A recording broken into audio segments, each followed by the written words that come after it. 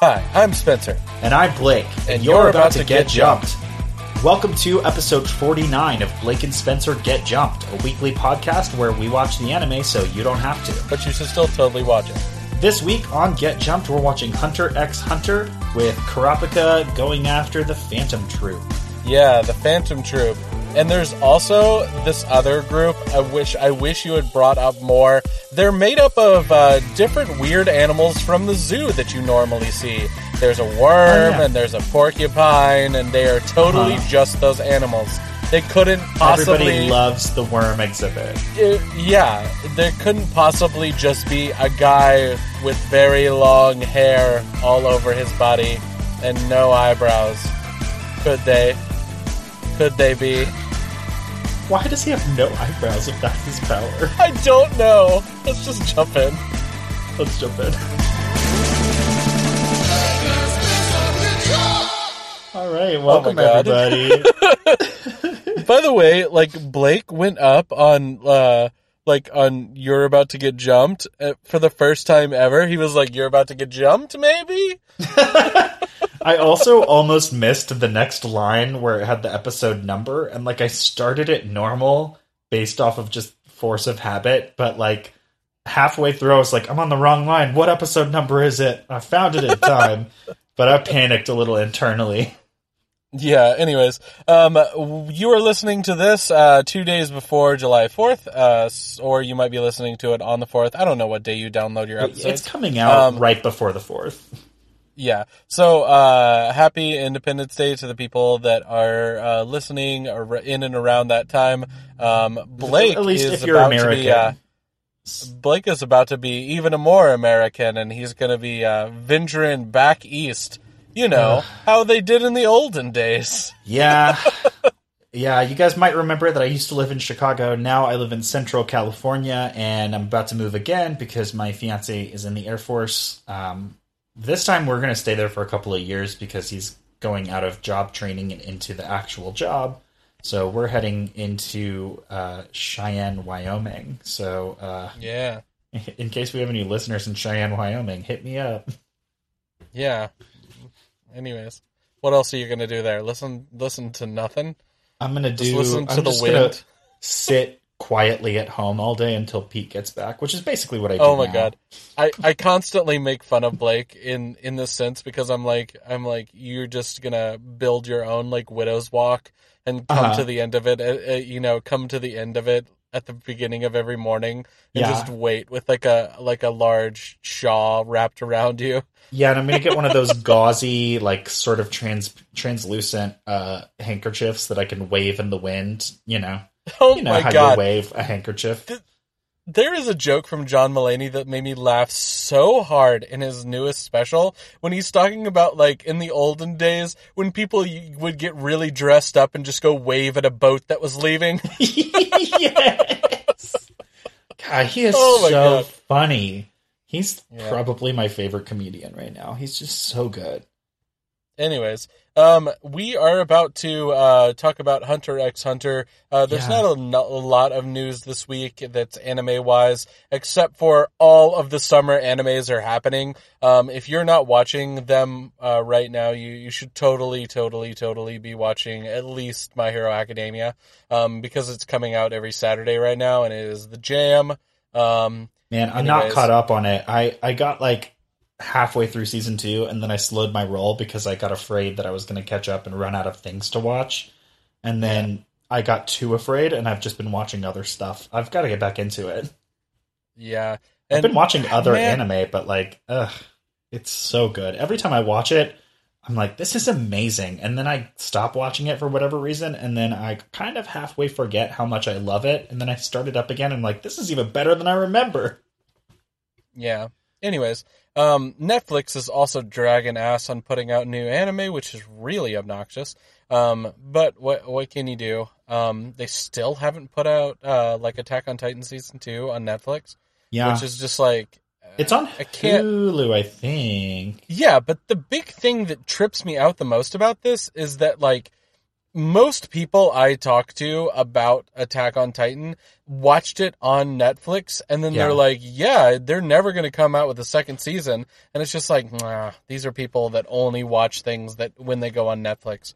Yeah, and to be fair, I also haven't watched the second season, and I also would rather watch it on Netflix. I will at all times rather watch anything on Netflix than on Hulu. I like Netflix's platform. I think that Hulu's UI is kind of shitty, and I use it out of a begrudging desire to watch the things on there, and not because I actually like the service that much. Well, I mean, the service is fine. It's, the service aspect of it is essentially the same as Netflix, but the implementation of it leaves a lot to be desired, whereas Netflix is pretty smooth. Blake hates commercials more than any other person has ever hated commercials. We did up the ante. We don't have commercials anymore, but I do hate commercials so much. Don't show me commercials unless they're movie trailers, in which case I will watch them all the time.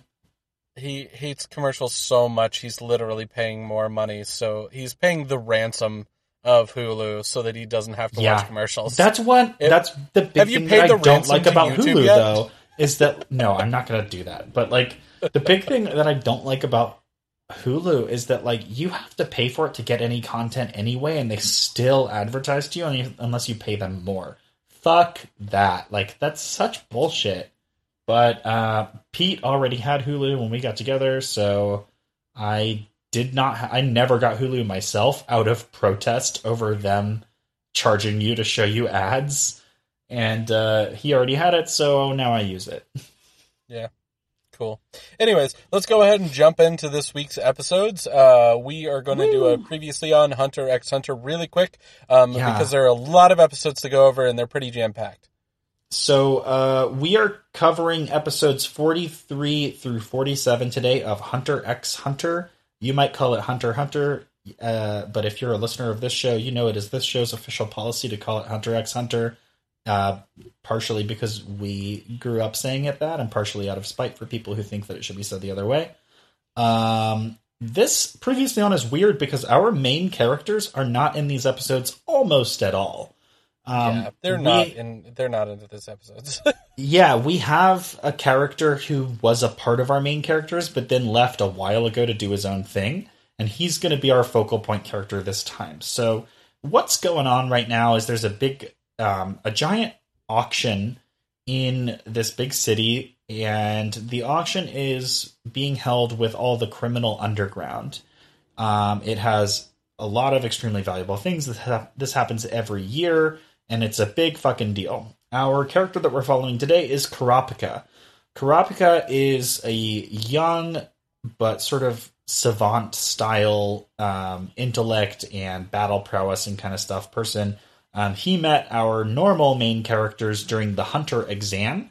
That's where the show gets its name. This is a world full of hunters, although that's not going to be super relevant here today.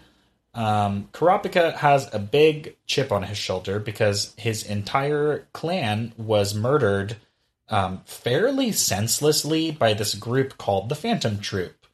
The Phantom Troop is a group of, I think it's 12 thieves and 1 leader, so 13 total. And they are just a group of super powerful, vaguely hedonistic thieves that kind of steal and kill for the thrill of it. They don't particularly care about getting rich or anything like that. They just really love being thieves. And they 5 years ago murdered all of Kurapika's clan because he comes from a clan called the Kurta clan, and the Kurta clan, when they get pissed off or enraged or impassioned, their eyes turn a glowing red, and this is considered like a beautiful item. Like, if you kill them while their eyes are red, then their eyes stay red, and there are fucked up collectors who want those things. So the Phantom Troop went and killed all of them except for Kurapika a little while ago, and Kurapika wants to get some revenge, and he may or may not get his chance these episodes.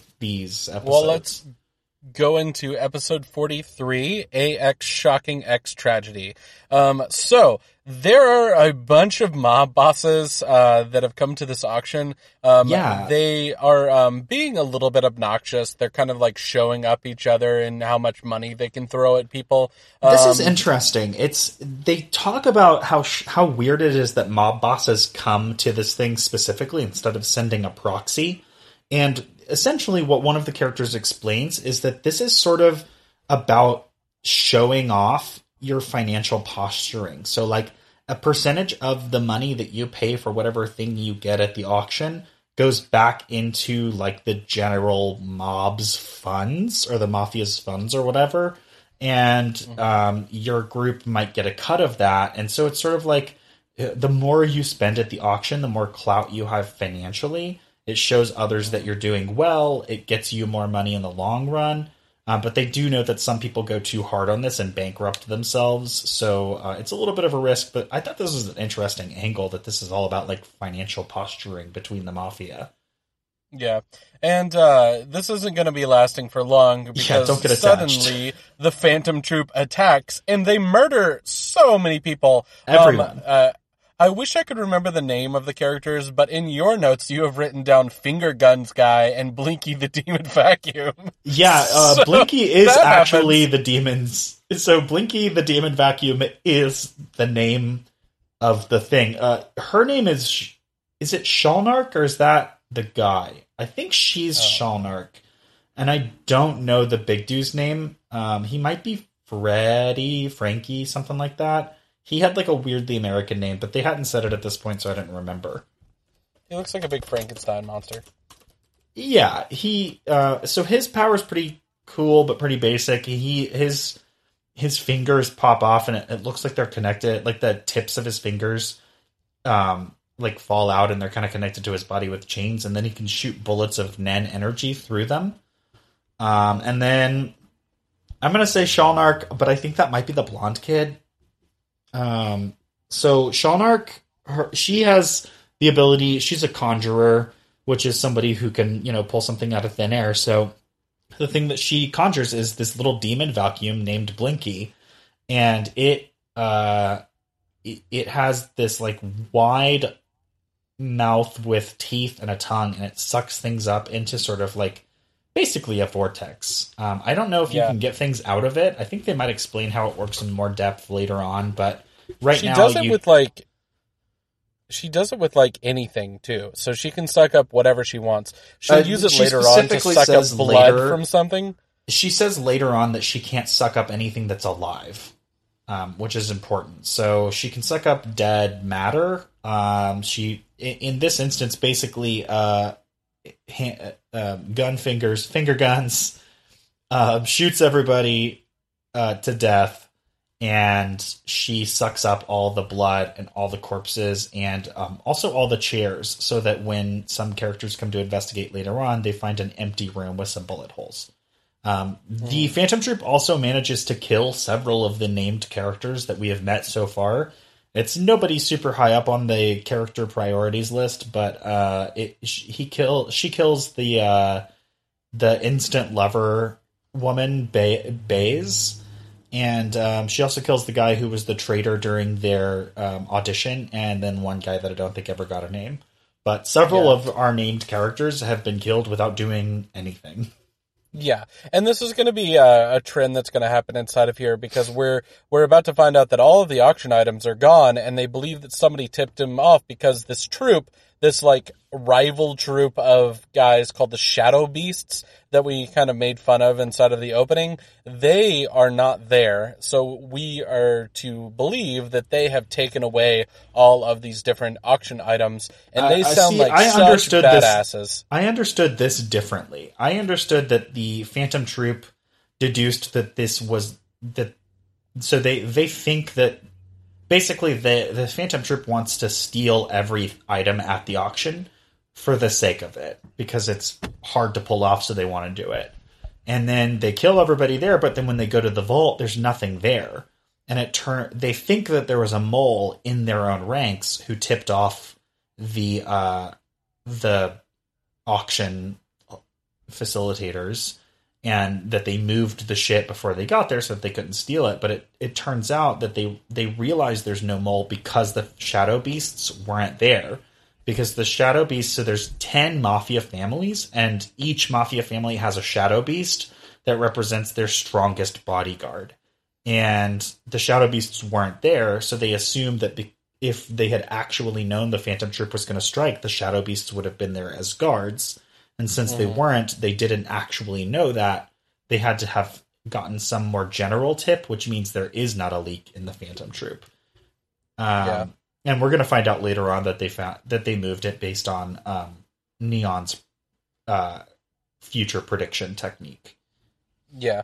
The thing that annoys me the most about this, and it's going to happen pretty quickly, I think it's like the next episode that it happens, is that we meet all of these really cool, weird, powered characters that Blake was talking about before called the Shadow Beasts, and they look like they're going to do some badass stuff, and they end up just they just don't do anything.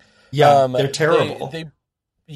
They basically all get murdered either off screen or one of the characters who we just met and we talked about for a second, named Uvogin. I think it's, Uvogin. It's spelled really weird. It's like Uvogin. Uvogin. Yeah. Uvogin. I think with the second syllable gets the stress, but I don't know. Uvogin. Yeah. He is going to murderize so many of them so fast. He kills basically everybody. Yeah, he is this character that we're going to see very quickly murder all of these different people that are coming to try to stop the Phantom Troop because they have killed all of these different mob bosses. And Uvogin is going to take a bunch of bullets and an RPG and other big giant blasts to him without taking any damage. Then he's going to kill all of these people, including some of these shadow beasts, before he runs off after them. And that takes us to basically the end of this episode, except for the shadow beasts are in the next one, but they're going to show up at the end of this one. We're also going to find out that these episodes sort of run together for me. They're a really long episode that's just about Kurapika getting into a fight with Uvogin. We'll get there. You could kind of watch these 5 episodes as a sort of movie. Because they tell a pretty tight story. And into one of the best fights in Hunter x Hunter. Yeah, it's really good. So we find out that there was one shadow beast named the Owl who walked into the vault that held all of the merchandise for the auction, and then he walked out empty-handed, except all the merchandise was gone. We're going to find out how he did it later on.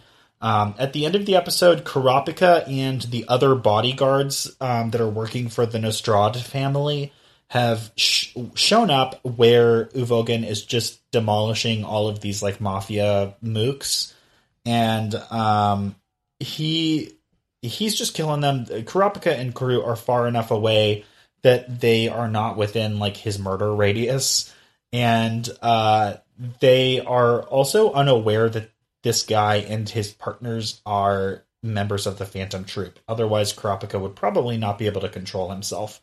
They're kind of wondering what to do. And let's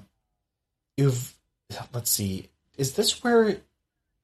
no, it's not. Okay, so they're wondering what to do when all of a sudden some of the shadow beasts show up. Specifically, 4 of them. We get Worm, who is this kind of gross looking dude. He's sort of gray and he looks kind of squishy and he has a human shape, but his head is elongated and he's naked, but he doesn't have any genitals and he's just gross. And he comes up out of the ground and his thing is he can burrow. And then we see another dude, Rabid Dog, who has super sharp teeth that we'll learn about in a second. A guy whose name is Leech, who looks basically like Killua's brother. Even though he's not, and Porcupine, who looks kind of like a fucked up Krillin from Dragon Ball Z. Except for covered in little tiny hairs, except for he doesn't have any fucking eyebrows. It bothers me so much. And he has these weird beady little eyes. Anyway, these guys show up and they start to walk toward Uvogin, and it's really portentous and exciting, and that leads us into episode 44, which is Bummer Part 1, but that's not the actual title. build up X to a X fierce battle. So here's how Yuvogin gets his jollies off. He kills Worm immediately. He actually doesn't succeed in killing Worm, but he beats him. Oh yeah, he just hits him really hard. Worm basically, Worm gets punched because Uvogin's reflexes are fast, but Worm survives and he burrows under the ground to get away from him, and then tries to trap him by trapping his arm in the hole that Worm made.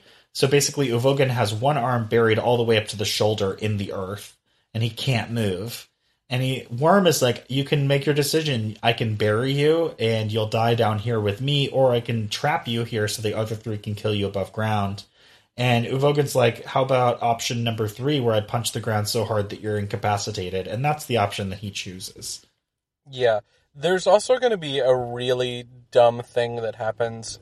Basically, Uvogin is going to show that he doesn't give a fuck about these characters, in that Leech, one of the characters, when he attacks him and he thinks that he's going to be able to stand up to Uvogin literally just bites off the side of his head. Yeah, and it's gross. It's gross. They get beaten very quickly. Right. So they're spits the piece of skull through Rabid Dog's head. And They're and he screams Porcupine to death. Yeah.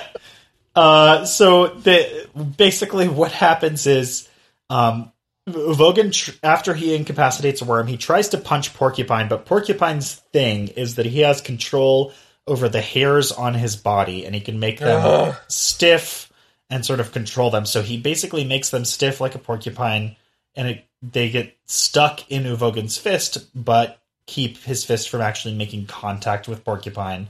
He tries to use Porcupine's body as his fist, since he can't get him off, but Porcupine cushions the blow with the hairs on his back so that he doesn't hurt Leech. So Porcupine's just kind of there, and I don't know what his end game is, but he's just kind of stuck on one of Uvogin's hands. Meanwhile, Rabid doesn't have any fucking thing. Meanwhile, Rabid Dog has been sort of running by and biting him every once in a while, and Rabid Dog has hella sharp teeth, and we know this because Uvogin's skin is very thick. He can be shot directly with bullets and a rocket-propelled grenade, and he's fine. But Rabid Dog is actually taking little chunks out of him. And then it turns out that Rabid Dog also secretes a neurotoxin, which paralyzes you from the neck down, but doesn't prevent you from feeling pain or fear. And they're like, okay, you're fucked now, you can only move your head. This is when Leech comes over, and Leech's thing is the worst. Leech just has some leeches living in his body. And I would like to remind you that this is supposed to be the top dog for one of the mafia families. And his ability is I can spit some leeches into your body. And these leeches aren't even that dangerous. He's like, this leech is going to lay its eggs in your colon or whatever. And then the leeches that it hatches you'll pee them out, and the pain will be so much that you'll die. And that sucks, but this guy cannot be number one. Come on, you guys. Was the talent pool that shallow? So then Leech is sitting there spitting leeches into him, and that's when Uvogin bites his head off. He spits a piece of skull at Rabid Dog, which goes through him, hits him in the head, and he's dead. So they're both dead, and then Porcupine's I'm afraid, but what can he do? And then he literally screams so loud that Porcupine is killed. And Uvogin leaves. That's it. And we find out that Worm is still alive, but he's just barely alive. I think he's alive enough to say some shit. He basically places a call to the mob bosses and is like, this guy is so strong that you can't beat him if you don't send everyone. Literally all of the other Shadow Beasts that weren't here need to come. They can't do this one-on-one. Everybody's got to tag team him and kill him. And that's why we will eventually see the other Shadow Beasts. But not yet. We've got something else to do first. Yeah. Kurapika still wants to go fight against Uvogin because he's realized that Uvogin is one of the Shadow Troop. Melody is going to stop Kurapika from going after. She's using her... she has bard powers. Bard powers. She plays something that's like Summer Meadow, and it's everybody sees all these flowers and shit. and it's like they're in a meadow now instead of in canyons. And then she's like, that was Summer Meadow. It's how I calm people down. Anyways, so the thing is that's going to happen later, though, is that Yvogin, who's about to get the poison out of him, he is going to be abducted by Kurapika, and we are going to find out that Kurapika has a power with his chains. And this power is one of the things that you learn about in Hunter x Hunter, which is that when you use Nen, if you want the Nen to be extremely powerful, you have to put a condition onto it. And the condition that's going to be put onto this one is that he can only use his chains to defeat people in the Phantom Troop, so that he can't use these for, nothing, basically. And doesn't he wrap part of the chain around his own heart? Yeah, I don't know if it's like explicitly part of the chain, but essentially the way that they visualize it is that the heart wrapped up in chains with like a spear tip pointed at his heart. So essentially he has made a vow with himself that if he uses his chains against someone that's not of the Phantom Troop, he will die. And I don't know what the exact rules are, because we've seen him use chains previously. I don't know if those were real chains. Like, he has I think he has normal abilities that are pretty good, and then he has like the super powerful ultimate abilities that are good only against the Phantom Troop. Yeah. We're going to get to see him use those in a little bit, but first I want to talk about episode 45. Will you give us the title, Spencer? Yeah, Restraint X and X Vow. So there's kind of a cool sequence where the Phantom Troop catches up to Kurapika, because basically he has abducted Uvogin. They got in a car and they're driving away. Before he was abducted, I don't remember her name, but we saw her a little while ago stitching Hisoka's arm back onto himself. She has super sewing powers, I guess. So she, as Uvogin was being pulled away, threw a needle into his leg with a Nen thread attached to it. And basically, as long as they don't find that Nen needle, they can follow him.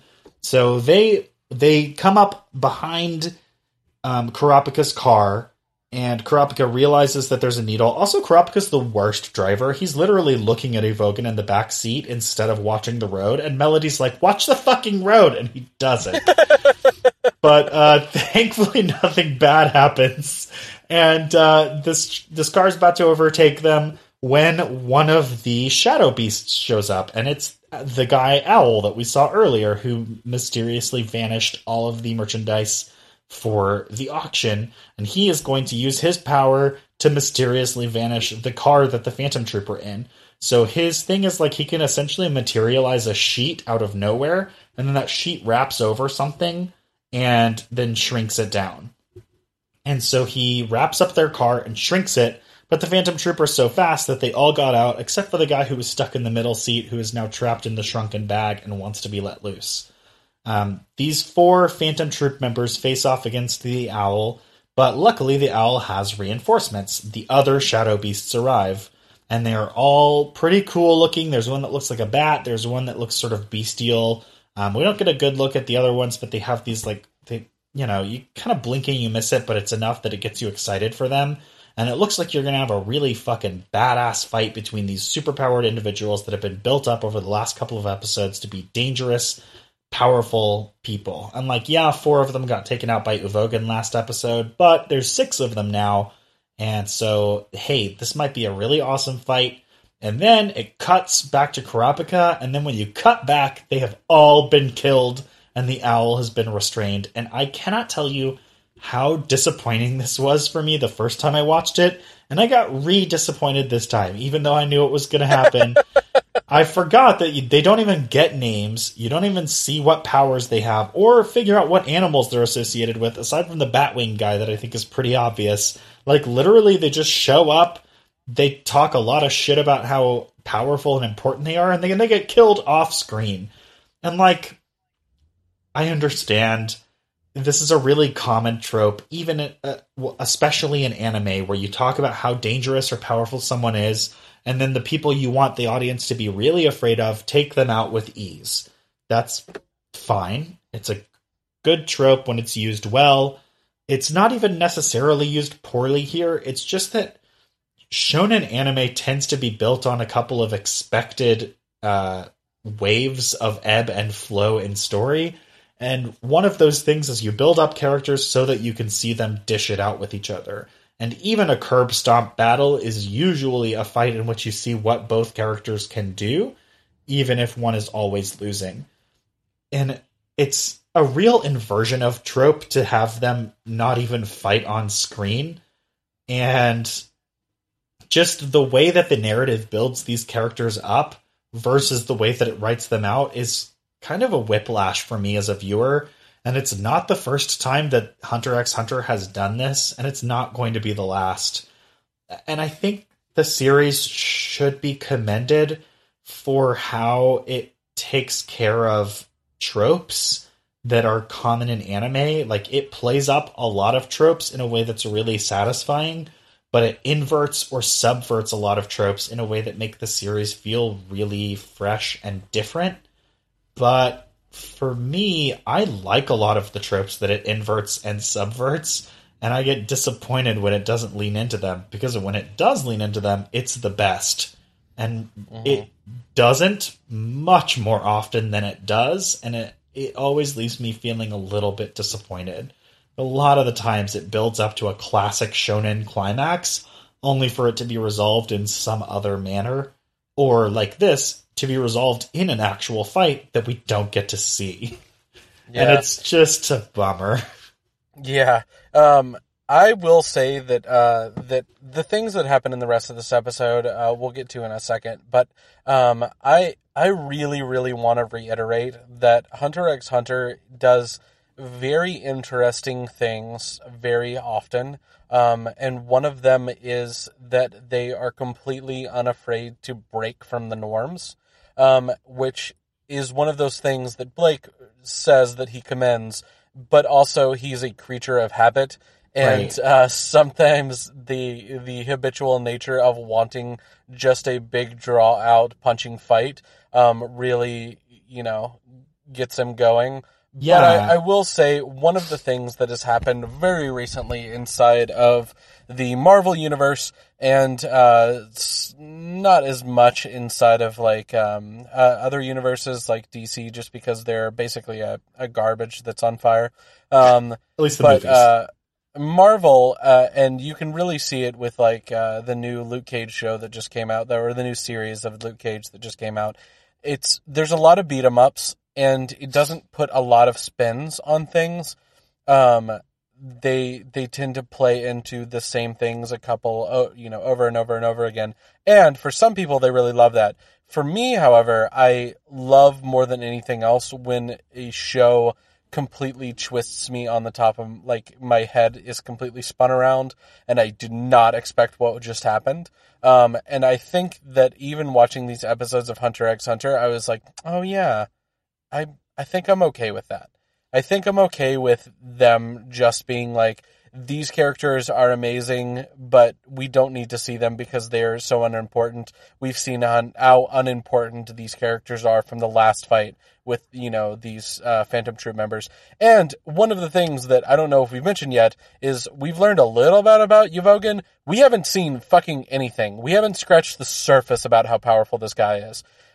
He was basically joking with all of these other characters so far, and that's one of the things that I think you should take away, is that the Phantom Troop, as we go further into this and we learn more about their characters, they are so powerful that these other people are a joke.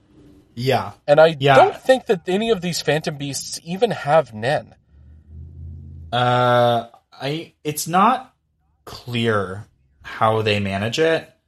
But yeah, none of them explicitly use Nen on screen, which most characters mention it explicitly when they're using Nen or when their opponent is using Nen. So yeah, nobody says that they didn't, but they are not seen, with maybe the exception of the owl. I think that is an explicit Nen ability.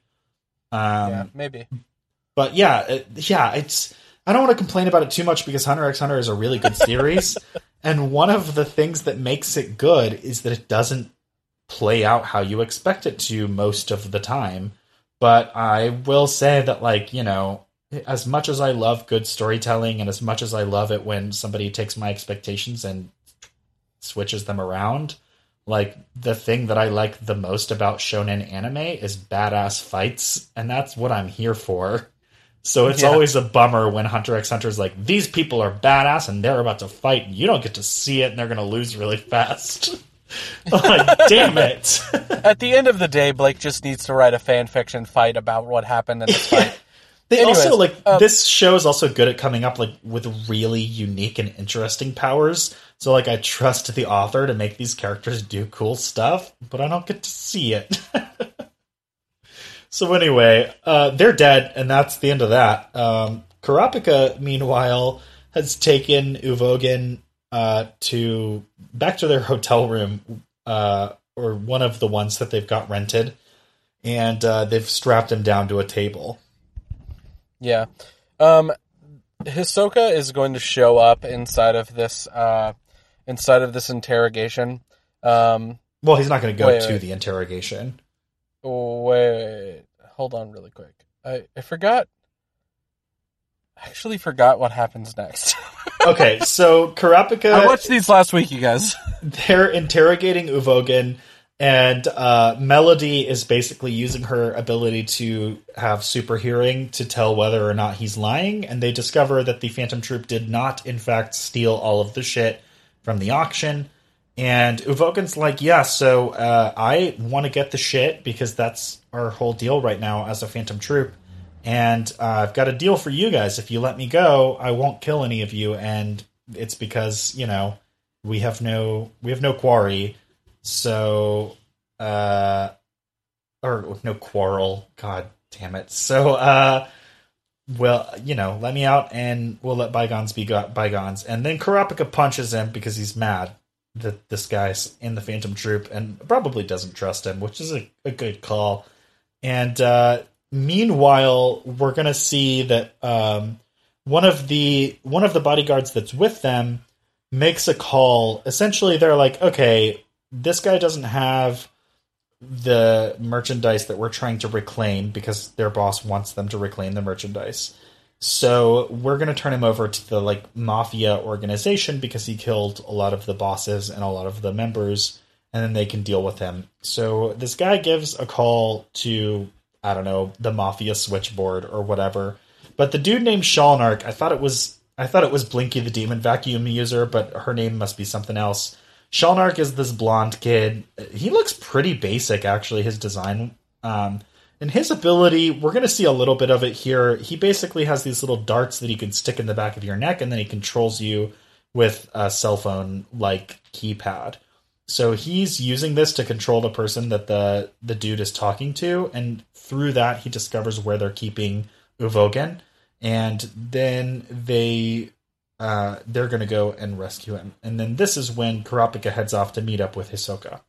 Okay. So Kurapika is going to meet up with Hisoka. Hisoka is going to basically tell him that there is a hierarchy that is built inside of the Phantom Troop. Inside of the Phantom Troop, again, like Blake said before, there's one leader and there's going to be a bunch of people that work with them. Hisoka... Specifically 12, not 8, even though they are spider-oriented. Yeah. So, Hisoka wants to fight the leader. He wants to kill the leader of the Phantom Troop.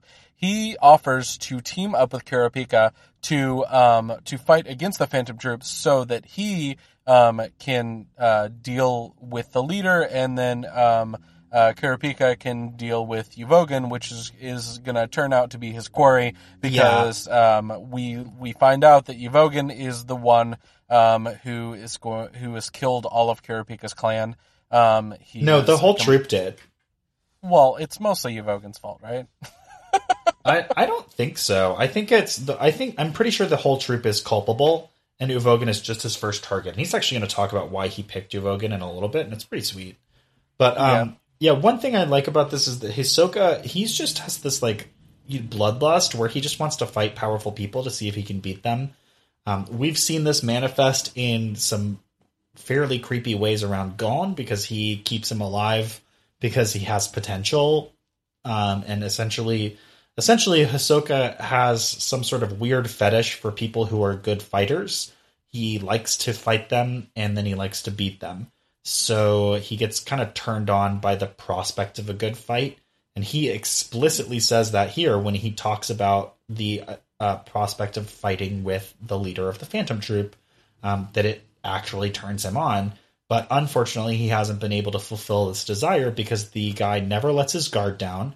Once they finish a job, he vanishes. And when he's around, there's always at least 2 members of the Phantom Troop around him at the same time. So Hisoka's never had his chance, and Kurapika's vendetta might give him that chance. So back at the hotel, the troop is going to reach Uvogin. They are going to totally murk the guy that called them, but the other guards aren't there, and the other guards clear out before they come into the room where they are, thanks to Melody's super hearing. And that takes us into episode 46. Yep, this is Chasing X and X Waiting. So the people that are guarding, they tell Neon about what's been going on inside of the auction, and they call off... She doesn't give a fuck. Yeah, and about all of these different bodyguards that have been killed and that they need to get away from what's going on. She does not seem fazed by this as much as a normal person should. Yeah, she doesn't care that they've been killed. The thing that she's upset about is that what she wanted at the auction wasn't there anymore. Yeah. And then they're like, well, we have to keep working to protect you. And she's like, okay, but get that thing for me.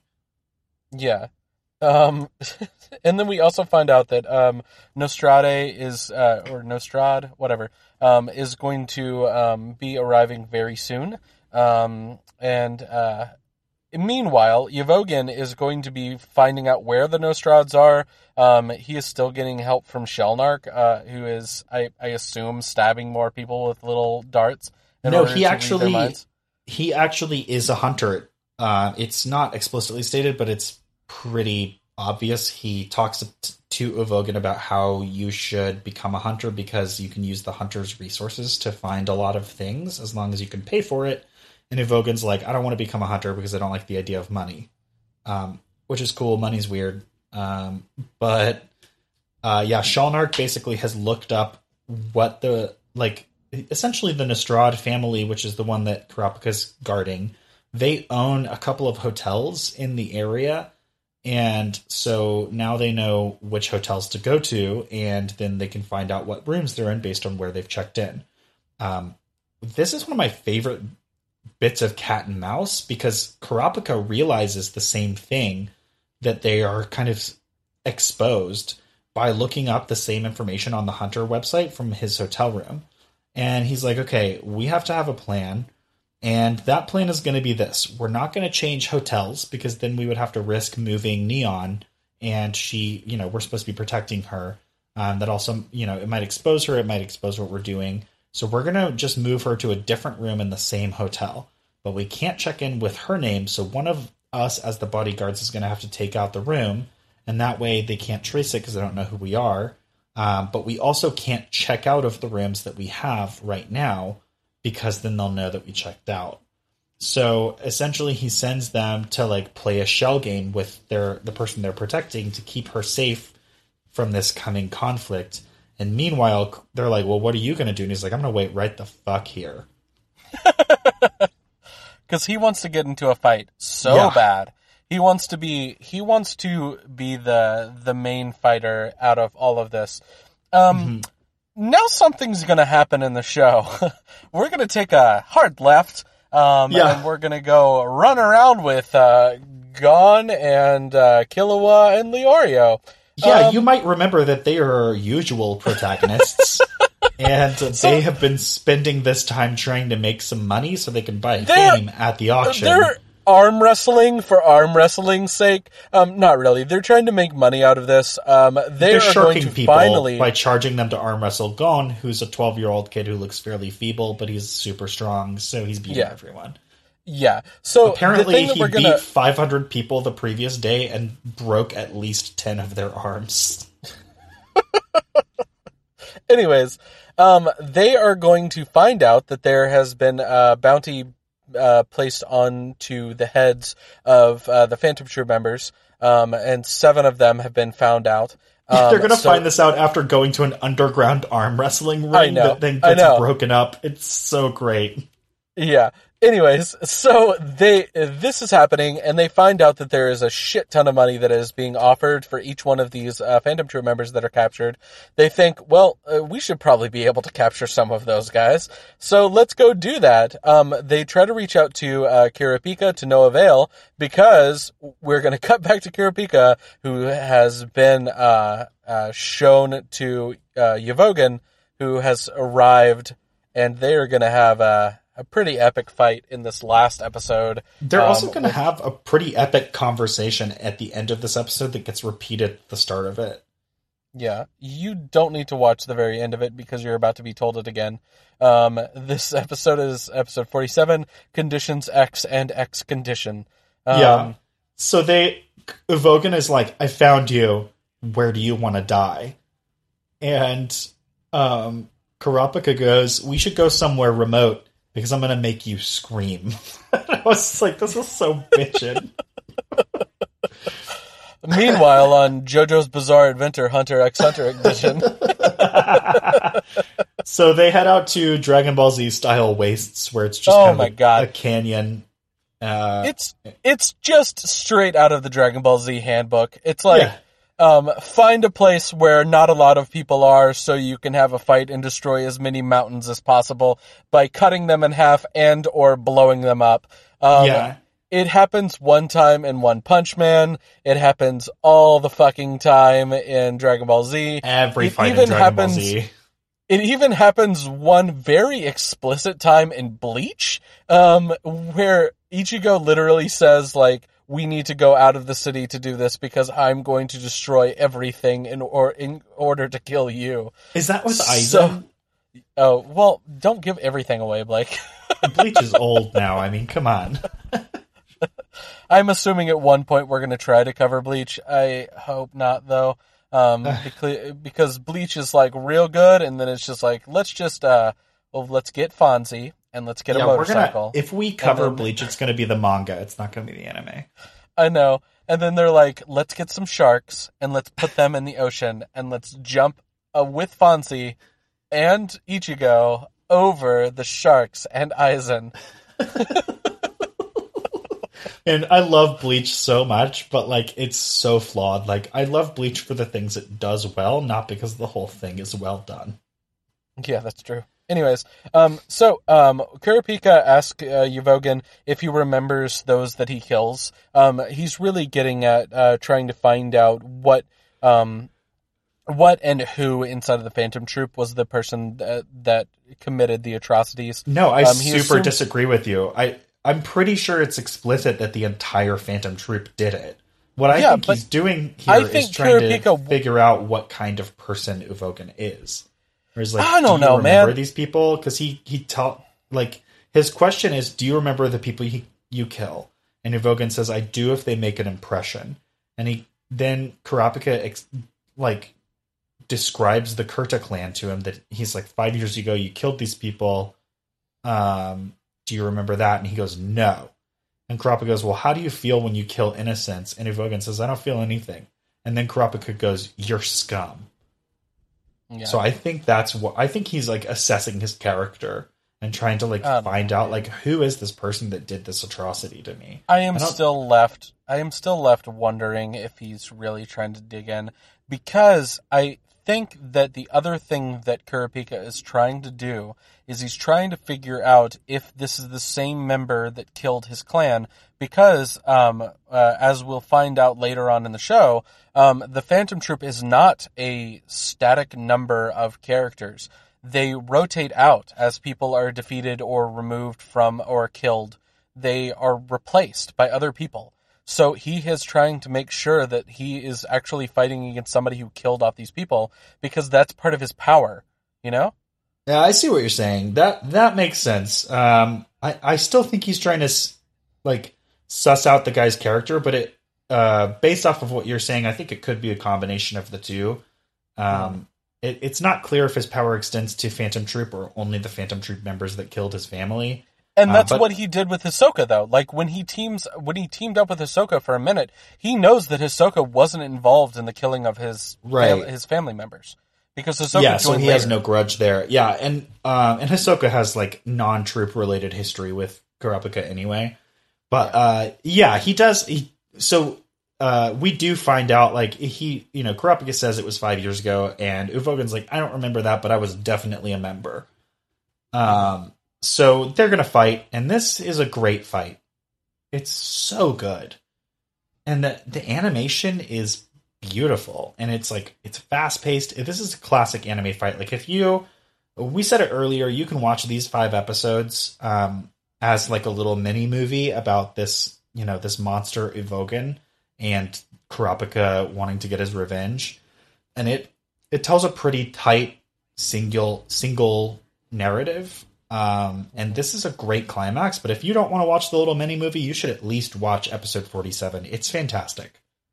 And man, I know I feel this way about a lot of different fights that we're going to explain inside of this, but this is one of those that I legitimately want you to hit pause on this episode, go look it up, go rewatch it if you've watched it before. I rewatched it again today because I wanted to just watch the badass fight scene. Yeah. And it's one of those fights that perfectly weaves in and out from where we are now to the past to what kind of character Kurapika is, how he has to use all of his wits about him to really trick Uvogen into falling further and further into his trap. And Uvogen is going to keep on, basically freezing into different characters. Not different characters. The same character, but in amounts of power that just keep going up. Yeah, he doesn't change his looks like Frieza does, but it's that same kind of thing. Yeah, he has different levels of unleashed that he can be, which is like this crazy bloodlust that he has that gives him like super strength. And Kurapika is going to fight him in a bunch of different ways. The first and foremost is there's a glancing blow that sort of gives away the ghost of what Kurapika is doing, which is hiding his chains inside of like a protective nen that makes them invisible. He takes a hit on his arm that should be so strong from Uvogen that it should shatter his arm, but instead it doesn't hurt him at all. Yeah, and he kind of taunts Uvogen by being like, I hope that wasn't your super strong punch because that was weak. And Uvogen kind of gives it back where he's like, that's not a very good taunt. Like, I think you're just posturing. And then Kurapika proceeds to dart around and beat the fuck out of Uvogen. And like, okay, it's not that dramatic because Uvogen has super strong skin. He's a super strong guy. Like, he's not being beaten senseless, but like Kurapika is like appearing and landing really strong blows, and then he's gone. Like, there's a moment where he jumps up and kicks down on Uvogen's head, and it sort of like smashes the ground around them. And Uvogen's like, okay, I got you now. And he like grabs up and like twists his head around, and then the camera just cuts, and Kurapika is like standing calmly, like a ways away. It's awesome. And he just does this like quick movement around. And then Uvogen is like, okay, Kurapika just keeps taunting him and being like, you can't beat me if you don't use your entire strength. And Uvogen does a couple of things where he's like, I'm just letting out a little bit of power. Now I'm giving you half my power. And he finally is like, okay, I'm going to use all of my power. And he like charges up. He's, covered in an energy field of Nen, and he punches the ground, and it causes this smoke screen. And Kurapika realizes that he can't find him. But he also realizes that he has used the Nen technique that allows him to disguise himself. It's one of the basic techniques, but Kurapika had assumed that he didn't have this one. And so he appears out of the smoke screen and punches Kurapika's arm again, and this time it shatters it. Mm-hmm. So it looks like Kurapika might be in a bad way, but he lands fairly comfortably and confidently. And he's like, okay, I'm really glad that you finally revealed your strength to me, because now I'm going to reveal something to you, and that is that you are already trapped. And then all these chains. Oh, God. It's so sweet. This moment, we first find out that we have a flashback moment where Kurapika talks about his conditions of his contract. He then reveals that he has all of these different chains that he has hidden around the field as he's been darting around. And this is a moment that I thought back to while watching JoJo's Bizarre Adventure, if you're watching our show, where JoJo takes his hat and unravels it with string and wraps up a guy who has hot blood powers. If you aren't listening to those episodes, that's just a taste. But anyways, yeah, JoJo's is a different beast entirely. Yeah, Kurapika does it in a much more non-obvious, badass way. Yeah, it's not an ass pull like it is in that one. Yes. So, Kurapika wraps him up, tells him who he is. His eyes also start glowing red, and well, he has contacts in. His eyes have been glowing red, but he takes the contacts out and reveals that they are those eyes. And Uvogin is like, "Oh, now I see your eyes. I remember those people." Yeah. And then Kurapika explains. He says that his chains shut down Nen of the captured, and then he picked Uvogin as the perfect guinea pig for his ability, and then he sets a contract on Uvogin. So Kurapika, he's a conjurer, which means he can summon things out of midair, similar to Blinky the Demon Vacuum, and his thing is chains. But that could also be a manipulator, which would be somebody that just takes regular chains and infuses them with Nen and makes them move around. So this whole battle, he hasn't been revealing which one he is, and when he reveals these like Nen chains that are around Uvogin, he's like, here's the deal, my strategy is I behave like a manipulator, and then I weave these Nen chains that you can't see around you, and then I reveal them, so you're battling me like I'm one type of Nen user, but I'm actually a different. And my second secret is that when my eyes glow red, I have perfect control over all 5 Nen types. There's actually 6, but the 6th one is Specialist.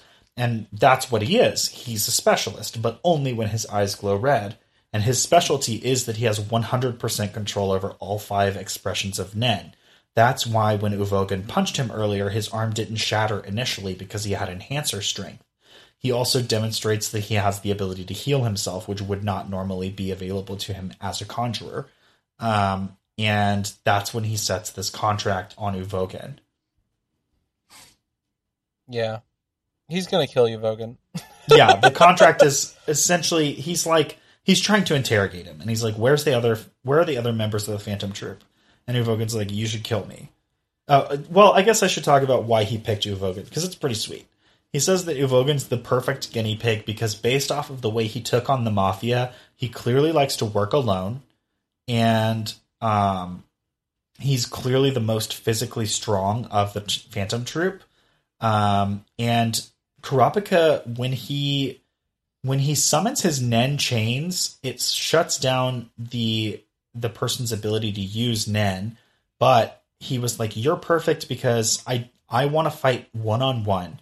And I knew I could get you to fight me one-on-one. And you're the most physically strong. So if you can break out of these chains even when your Nen is shut down, then I won't necessarily be able to beat the other ones. But if you can't, then I can trap all of them. And he punches Uvogin a few times while he's wrapped up in the chains with his Enhancer Strength. And he's able to like punch through Uvogin's skin and sort of leave like a painful indentation. And, like, Uvogin's, like, coughing up blood and stuff. Like, he's in a bad way. And Kurapika notes that this is valuable information, too, because Uvogin's skin is tough.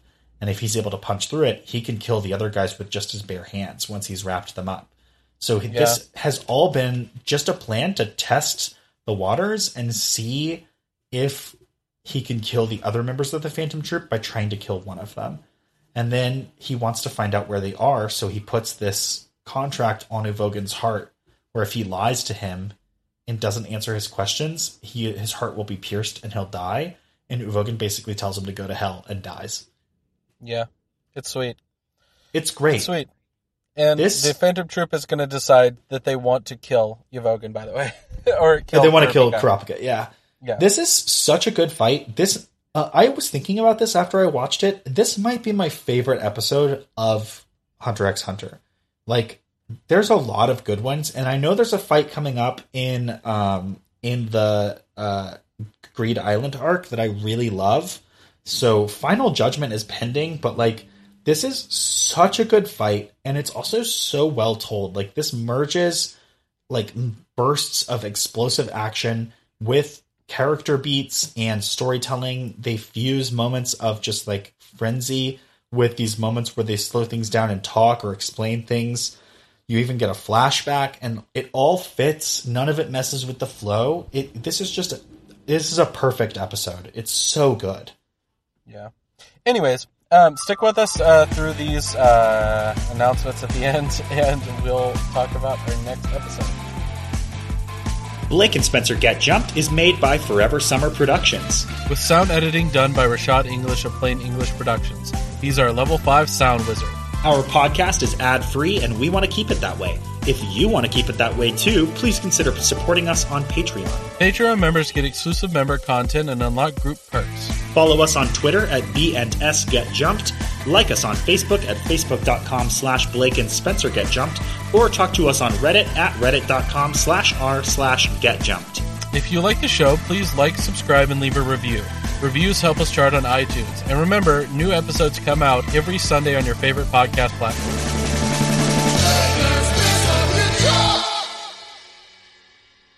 Next week on Blake and Spencer Get Jumped, we're back with more Fooly Cooly. I have the weirdest head boner right now.